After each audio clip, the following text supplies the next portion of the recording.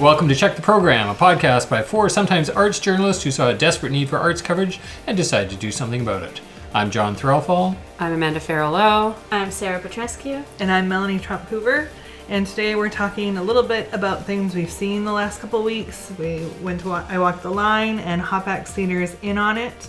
And then we've got a great interview with Kathleen Greenfield and Chris Atwood talking about their new show called Calling Home, about stories from military families.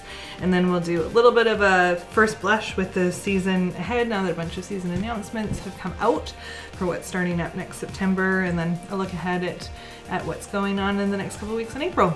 Great. But first, we'd like to start with a territorial acknowledgement. We acknowledge that we're on the territories of the Lekwungen-speaking people, also known as the Songhees and Esquimalt First Nations, and the Coast Salish people of this territory. We do our podcast in this territory. We live and work, and much of the work that we discuss has been created and performed here. Thanks, Sarah. All right. So, John, you have done the heavy lifting on the shows for us the last couple of Heavy weeks. lifting makes it sound like I didn't enjoy myself, because I enjoyed myself at both the shows I saw. Yeah, I went to two smaller shows over the last couple of weeks. I went to I Walked the Line, which the Other Guys Theatre Company is presenting. It was the world premiere of that show, written and starring Alan Morgan, and directed by Ross Dupre. Ross, of course, being a longtime director around town. Alan Morgan, people might remember him from the Belfry show I Am My Own Wife, another actor we've seen many times in the city. It was a good show. It was, I like going to shows in development. I like seeing where they start, and I like seeing where they go. So, I always enjoy sitting in on world premieres just to get a sense of what's happening.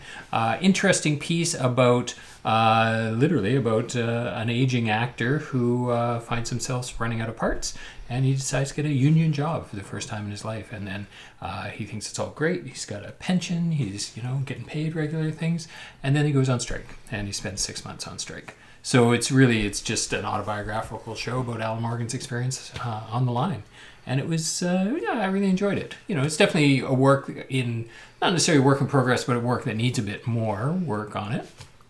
But it was still enjoyable. And, I like seeing, I guess the older I get, I like seeing shows about older theater people as well, because so much, certainly in the solo show realm, so much of it is about younger people. So I think this is interesting, seeing something about an older actor's experience and what happens when those parts start drying up. Yeah. Is there anything in it that, about the experience of being in a strike that was surprising or interesting, like that you never... I think it'll be surprising because I kept wondering who the audience of the show is going to be. It's definitely people who are interested in theater to a certain extent.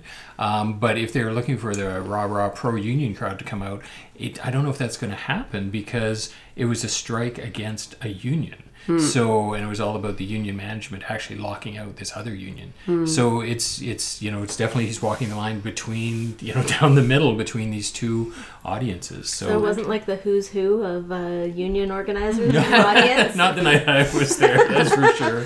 But yeah, it was interesting from that perspective, and it had an interesting sort of historical perspective on it. He talked about the origin of the words picket and strike and things like that, and just there was a lot, because it was his first time in a union, a lot of that experience of being in a union and really getting caught up in the sense of community that comes with that, but then realizing that it's a bit of a sham in some ways too. So yeah, I enjoyed it. It was a good piece.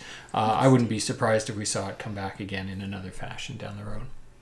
I also went to Hopax Theater's In On It, which was originally performed by Daniel McIver and Darren O'Donnell. I actually saw them perform it at the Belfry at their festival that was before the Spark Festival. I don't remember what it was called. The Pre-Spark Festival? It might have even just called the festival. I don't remember what it was called. No, I think it had a name, but yeah. Anyways, that festival. I remember seeing Daniel McIver and Darren O'Donnell do it there. And then the show went off from the Belfry, actually went to New York City, where it won an Obie Award there, and it was a very good show, and I was happy to see it back on its feet again in town. And Hopx did a great job with it. The two-person cast, Von Naylor and Jared Gowan. Von Naylor picked up one of the Best of the Fringe Awards last year for Boy and the Chrysalis. Yeah, he was good in that. I really He's good in enjoyed this him, one too. Yeah, he's very good at the nuanced performance, picking up different characters and putting it all together. It's a very, very meta show where it's what's it about? it's about one character who finds out he has a terminal diagnosis from a doctor, and then another character who is seemingly a random side character, and then the two characters do intersect during the production, but then it gets very meta as well, where the two actors stop and they are actually not the characters but the actors talking about, are you going to do it this way? Oh, why don't you try doing it this way? So it's kind of clever in that way. But Heather Jarvie, director, keeps it all together really nicely, and it clips along. 70 minutes, no intermissions, very entertaining, very engaging.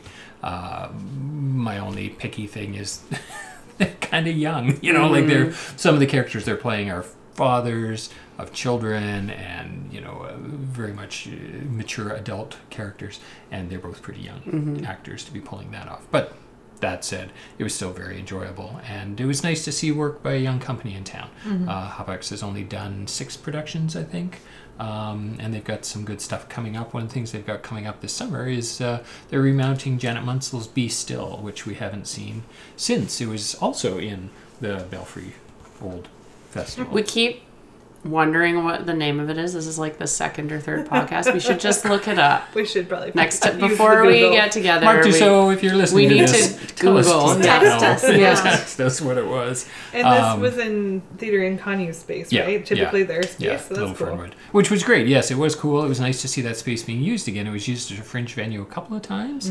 In Connu mainly uses it. I don't see a lot of other theatre companies using it, so it was nice to see that space activated by somebody else. So yeah, it was good. It's on again this coming weekend, April 12th and 13th. I would encourage anyone who wants to see a very good show by a nice young company in town to go see it. And, just a little over an hour. Yeah, 70 minutes, in and I out. like that. So many productions have been that way this season that I'm getting spoiled. Like, to sit through 2 whole acts is going to be a chore. Yeah. Yeah, it's nice, especially to get out midweek or something. Catch an early show. All right. Well, thanks, John and Yeah. Sarah. We spoke with Kathleen and Chris this week. So do you want to lead into that for us? Sure. Yeah, so I went down to the Theater Scam rehearsal space on Fort Street, where Snafu Theater was rehearsing their latest show, Calling Home, Stories from Military Families. The show starts April 11th and goes to the 14th at the Metro Studio Theater. And I spoke with co-artistic director Kathleen Greenfield and writer Dr. Chris Atwood, who got the idea for this show through writing her sociology dissertation for her PhD, and decided to turn it into a compelling docudrama about military families separated during deployments to Afghanistan and their struggles to stay connected. And I was particularly interested in this show. I think I just have these very vivid memories of, for a while, as a newspaper reporter, covered the arrivals and departures of ships down at CFB Esquimalt, and really loved all the families and kids, sometimes babies who had never met their dads, or moms who hadn't seen their kids in a long time were waiting and watching the ships, HMCS whatever, come around the corner, and everyone would just be so excited, and it was such an emotional thing, and thinking about how they stayed connected during that time period. So anyways, that was my excitement about hearing about this show. But I'll just play a little bit about, starting with Chris here, about the inspiration for the show. And and I did my doctoral research on military families. And probably within like the first interview that I did, as I was hearing the narratives of the spouses that I was talking to, I was thinking this would make such a good play. Like they were just such strong stories that it seemed like a real shame to just kind of bury them into my 300-page dissertation and hide them away forever. So I decided that I would like to put them on stage. So I asked Chris what about those interviews that she had with over Skype with families across Canada, what stuck with her and sparked that idea for a good play. It's surprising. It was not the really dramatic things that happened to people. It was sort of the everyday, like, husband's calling from Afghanistan and the baby's in the bath, and I've got to figure out how to manage these two things at the same time. Really, like, mundane sort of everyday life things that really stood out for me. And that's the story that I really wanted to tell, was, like, everyday family life with this huge separation between Canada and Afghanistan. It's interesting. I don't know if you guys follow Snafu on social media at all, but they're doing this kind of neat promo campaign for the show where they're making these memes about some of the stuff. Like one of them, it's like a wait 2 hours, in line 2 hours to get to the phone, find out kids have already left for school, like things like that. Like obviously stuff that they've pulled from these interviews. So I thought it was really cool. So that clip made me think of their campaign, their promo campaign they're doing right now for the show. Does Chris have a theater background, or was this strictly academic? No, and I'll get into that a bit next. So she had done all these interviews, she had all the material, and had this sort of idea for the show, and at her other persona is as a major diehard theater volunteer with Intrepid and Fringe, and so I think that's sort of where the idea came from, and she brought the idea to Kathleen, and they just decided to go with it. Chris went back to the families. They were sort of scattered across Canada. They were okay with it. There are some families from Victoria. And they expect to have quite a few military families come to the show. But Kathleen said it was a bit of a different type of project for her and for Snafu, namely the sort of the docudrama format and using verbatim dialogue in the play, which they sort of mix up a bit. There's some composite kind of characters. And that was something new to them, and it's something we've talked about before, how it can be really compelling, or sometimes it doesn't quite work. I think this one's going to be quite compelling. You'll hear a clip in a second, but here's Kathleen talking a little bit about Snafu's mandate and what this show means for them.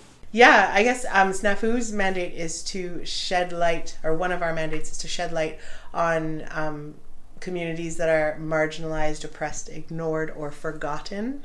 And the ignored or forgotten really connected with this play, because military families, especially during Afghanistan, the families who are at home are often not spoken about.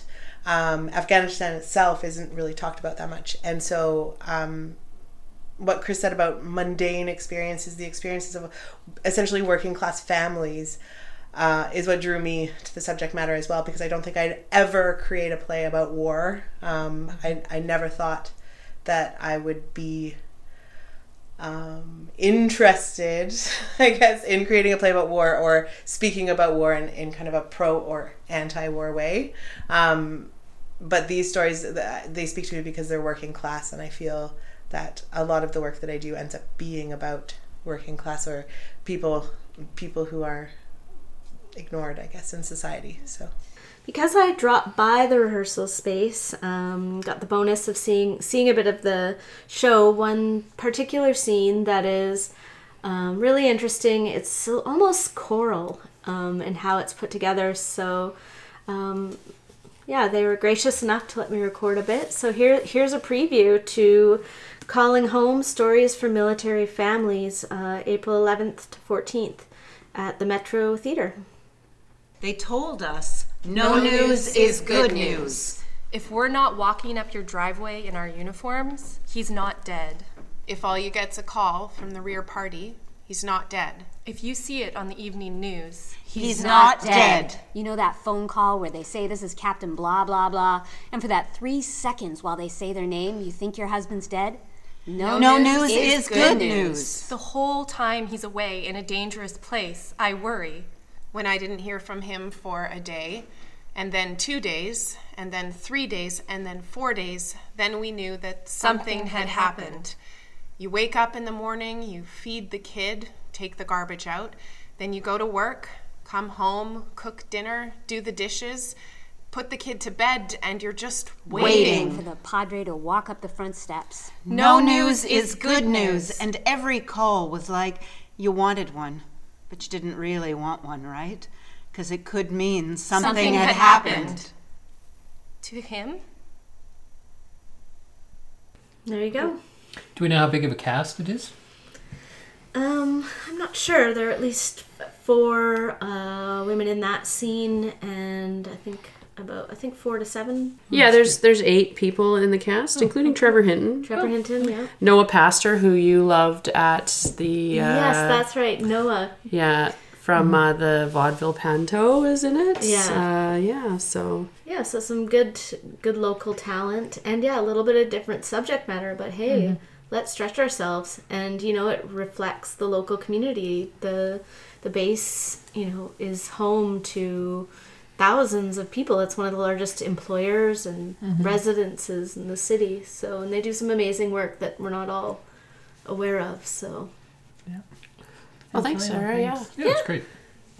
All right, so looking super forward for a bit. A lot of theater companies and POV and Dance Victoria are all starting to hype their next seasons. Drop their theater bombs. when you look at the list, it's like exactly. So they're starting in September and going through to next March, next April, next May. That's a long time away. It does, it helps a long lead hype. Helps you plan what your ticket budget for the year, though. That's exactly it. Everyone's looking for those season ticket buyers. So.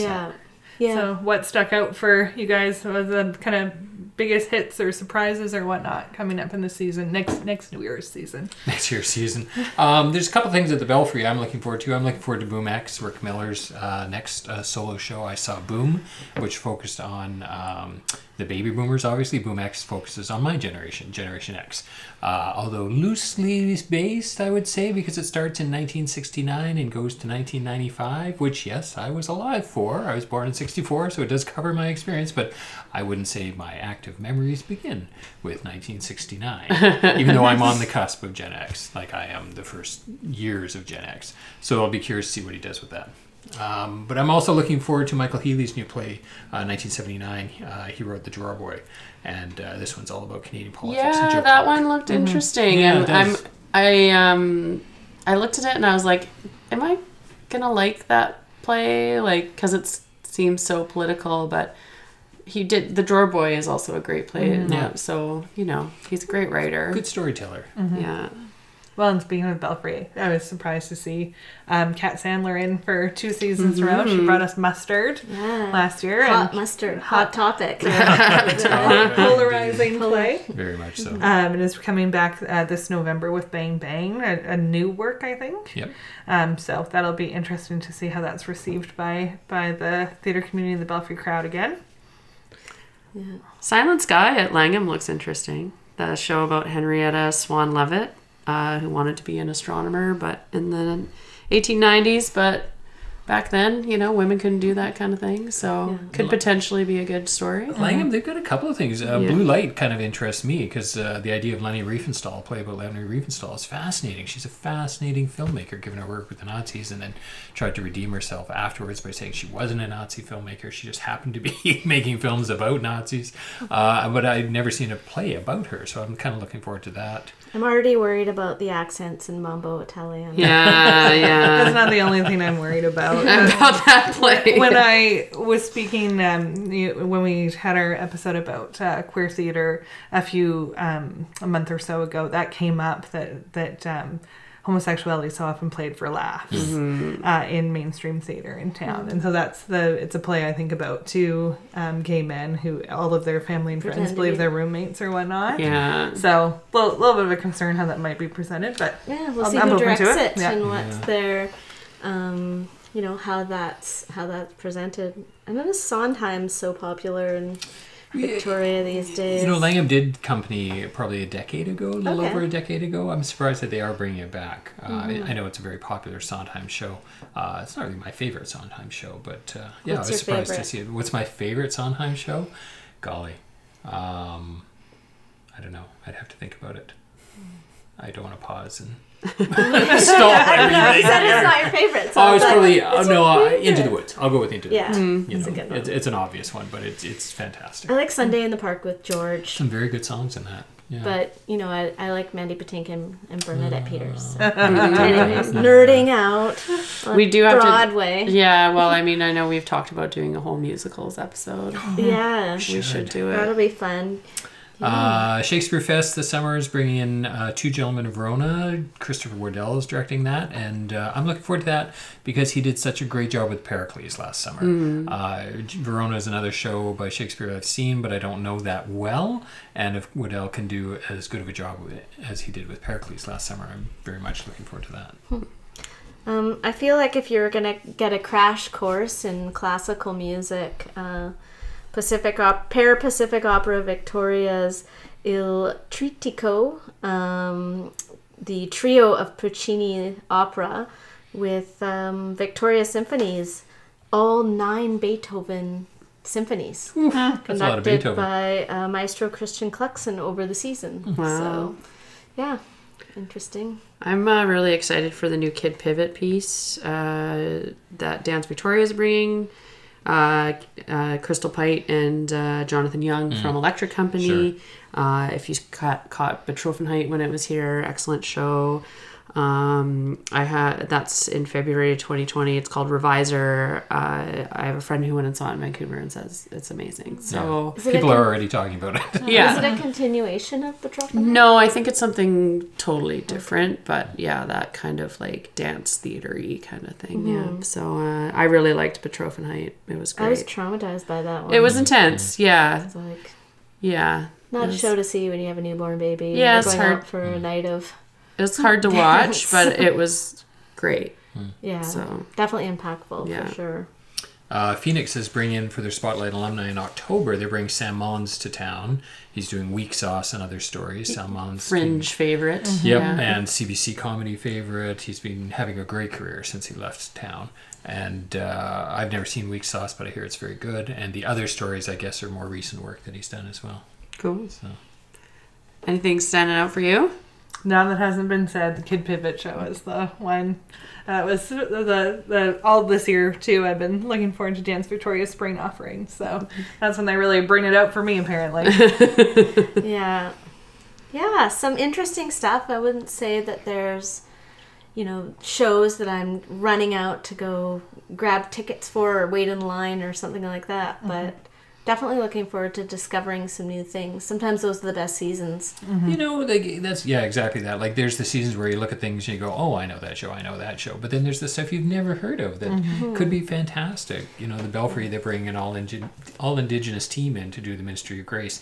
I don't know the show at all, but it could be a really great show. Bears was the biggest surprise for me this so season, good. and I knew nothing about it going in. So who knows? And Langham is doing Rope, which could be a really taut thriller, no pun intended. But it could be very good if they stage it that, Yeah. kind of Hitchcockian way. Yeah. Speaking of Indigenous, not as much Indigenous programming in people's seasons this year compared to the last couple of years. No, it's Yeah. true. Yeah. There's POV is bringing in Michael Nicole Yagalanis is involved with the Flight of the Hummingbird, which was one of their smaller shows that they're doing at the Bauman Center. Haida artist that he was here in town as the Dane professor a number of years ago, but he's a really great artist, and I'm not sure what his involvement in the show is yet. Flight of the Hummingbird, if it's from the production end of it, if he's doing the sets and costumes or what, but there's that. Yeah, I've really enjoyed seeing more Indigenous programming in the last year. Like, it feels like you're discovering a whole new, batch of artists who are being given some more exposure, especially artists from other parts of the country that are here. So I hope that continues because it's great to discover new talent and Until the new perspectives. And new perspectives, yeah, it's so important. And sometimes it can be easy to go with like the crowd favorites, bringing them back each year. You see that a lot in programming, I think, in a city this size, which, you know, fair enough, got to sell tickets and people like it. But it is nice to sort of push the boundaries a little bit and get out and try new things. Although if the national level is any signaling to Right. our theater, the big news, the National Arts Center is not funding its inaugural season of Indigenous theater. So that's pretty harsh. Which is just shocking considering how much Yeah. noise they made about establishing that company. Getting Kevin Lang and That's a it is pretty disappointment. shocking. Yeah, you got to feel for Kevin too. Like he's, you know, probably done a lot of work convincing people to be part of this new season. And Yeah. Well, he said in his open letter that he was he considered resigning in protest, but he chose to stay and push through it, which I really admire. You know. yeah, I really admire him as an artist. He's just, his work is incredible, and he just seems like, just talking to him and reading a lot of his writing, he just seems like a real bridge builder too, like, which has got to be difficult. And and then to be like given this crappy situation is pretty awful. So And so what's the alternative if they're not being funded nationally? What's the... they got to go beg for money. Yeah. Which, like, that's not a good look. No. For the National Arts Center. No. Like, not a good look. Especially with their budget. Yeah, it's so it's pretty disappointing. So yeah, hopefully that is not a signal of things to come. Like, you know, we've made a big deal of talking about reconciliation and all the work that needs to be done. It's not going to be solved by funding a couple years worth of projects. It's not a one-season project. Yeah, being like, okay, we did it. That's why I was happy to hear the news that the city of Victoria is going to continue to fund their Indigenous artists and residents. And yeah, so... Well, and then next month with Uno Fest, there's a few good Indigenous shows that are coming in for that too. So, Well, a lot of companies have established roles that are specifically Indigenous outreach roles in town. So hopefully it isn't a sign of what's happening in Victoria too. But still, it's pretty shitty. yeah. Absolutely. A couple other really fast little bits of news. I mentioned Janet Munsell's Be Still earlier that Hotbox Theatre is going to be doing later this summer. I just heard through the grapevine that a film has been made of it as well. A Vancouver production company has done a film of it. Cool. Strangely enough, shot in Vancouver, not shot here in Victoria, considering the story of Hannah Maynard, local photographer. That's happening. And then Janet's new play, brand new world premiere, Act of Faith, is opening this week over at the Cultch in Vancouver as well. She's doing that with Real Wheels Theatre, who we saw in town a few years ago. I think the show was called Skydance. And this one features, I believe, a paraplegic actor in the lead. Oh, I remember that show. Yeah. So she wrote this while she was the artist in residence up at UVic oh God, what the hell is this place called? Religious Studies. Yeah, Center for Studies in Religion and Society. That's what it is, yeah. So that's, hopefully know we'll that see acronym. that in Yeah, town. at I some was point. just trying to compute the acronym. Yeah, Hey, as someone who exactly. works at one of those places, it's like always a struggle. They're like giant mouthful of words, and then you have to find an acronym. It's like Shazam. What's Yeah. the acronym for Shazam? And then Colby Wardell, a longtime favorite, Ride the Cyclone star. He's back in Ride the Cyclone again in a production in Atlanta. So I don't know if he's been in every production of it. He has. He has. Yeah, He's he's in the only every one who production has. of it. That's fantastic. Should Yeah. talk to him about that. Yeah. What a great experience. He's been Hopefully he's- 17 for about 10 years now. Yeah, no kidding. More than 10 years. And the think first he's got a version was baby face. 2006. Yeah, That's great. he does. Great. All right. So coming up, what do we? Oh, there's what do we see? so much stuff coming up Everyone's over the just next trying month. to cram it all into Yeah.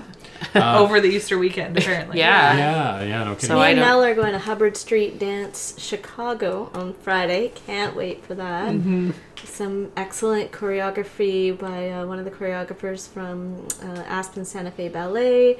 There's 2 crystal pipe pieces. Yeah, and just like the best of the best dancers. So should be good. Fantastic. Paper Street is doing its 4th annual Improv Festival this week, April 9th to the 13th, down at the Intrepid Theatre Club, bringing in improvisers from around the Pacific Northwest, and 4 separate artistic directors as well from Calgary, Red Deer, Portland, and here in town, of course. It's a real West Coast creative ensemble. Belfry opens their show this week too. 4,000 miles? 4,000 I thought it miles. was 3,000 for a second. 4,000 miles. It's not So this week. 5,000. Langham Court is opening Quartet next week, April 17th. That's opening up there. CCPA's West Side Story is opening April 19th. I'm excited to see that. That same night, April 19th, when I will be at West Side Story, unfortunately, is also the sing-along Jesus Christ Superstar down at the Vic Theater, which I would love to go to because I could sing along to that and have sung along to that entire show. I do my housework to that. No, do you record, really? yeah. Which version? The movie, the Broadway, the remount? I think it's the movie recording. yeah. It's my mom's old record because she always did. She vacuumed I Don't Know How to Love Him. And so it's just my house cleaning music. So Nice. different vibe a little bit in the Vic Theater. Totally. But I do not currently have plans for Good Super Friday, fun. and now I have plans with Jesus. Very nice. Blue Bridge's Happy Days is opening April 23rd. Sudden cast and director change on that. A good example of the show must go on. And then what else? Pacific Opera is opening Countess Maritza on April 25th as well. And I'm sure there's more. Yeah, probably yeah, is. probably. We'll be back More. There's before then. Oh, Patrick Lane's memorial. Oh, right. Yeah. A couple of booky things, literary things. Patrick Lane's memorial is on April 20th up at UVic. Sort of an all-star tribute night now. S.E. Dugin, Stephen Price, Carla Funk, Lorna Crozier herself is going to speak as well. It should be very touching, I'm sure. Yeah. The Sydney Literary Festival is happening April 11th to the 14th. Whole line of all sorts of people coming in for that. The next confabulation is coming up on April 18th called You Gotta Have Faith, just in time for the Easter weekend. Stories of Faith. And have you guys been to one yet? I haven't been to one. It's so excellent. Absolutely. I mean, I've never been to one that I haven't fallen completely in love with a new storyteller. So yeah, I highly recommend, because I think it may be the last of their season. Maybe they have a show in May too, but absolutely worth booking that in this season if you can. It's always a really interesting night. On the art line, the Look Show is on now till the end of the month, April 28th, and I posted some pictures of that on the Facebook page. You can check That's it out. always a good Tons of work in there. I was amazed at how much they cram into whatever space they're using the staple space where Scam did Concord Floral. Yeah. And they filled both floors. Wow. Like, it's just full of art. It's crazy. And then the BFA show, the annual BFA show is coming up at UVic as well towards the end of the month. Commotion's doing their annual end of the year show as well. There's lots of stuff going on. It's just amazing. Well, I think that's it for us for tonight. We're going to be busy. We're going to be busy. Yeah, for sure. Thanks as always for listening. Thanks to Kathleen and Chris for chatting with us about their show that's opening this week. And if you want to get in touch, check the program yyj@gmail.com. We're on Facebook and Twitter at Check the Program. We also post a lot of content and mini reviews and stuff on there. So if you want to get a sneak peek at what we're going to talk about on the podcast, follow us on social media. Until next time, I'm Amanda Farrell-Lowe. I'm John Threlvall. I'm Sarah Petrescu. I'm Melanie Trump-Hoover. And don't forget, Check the program.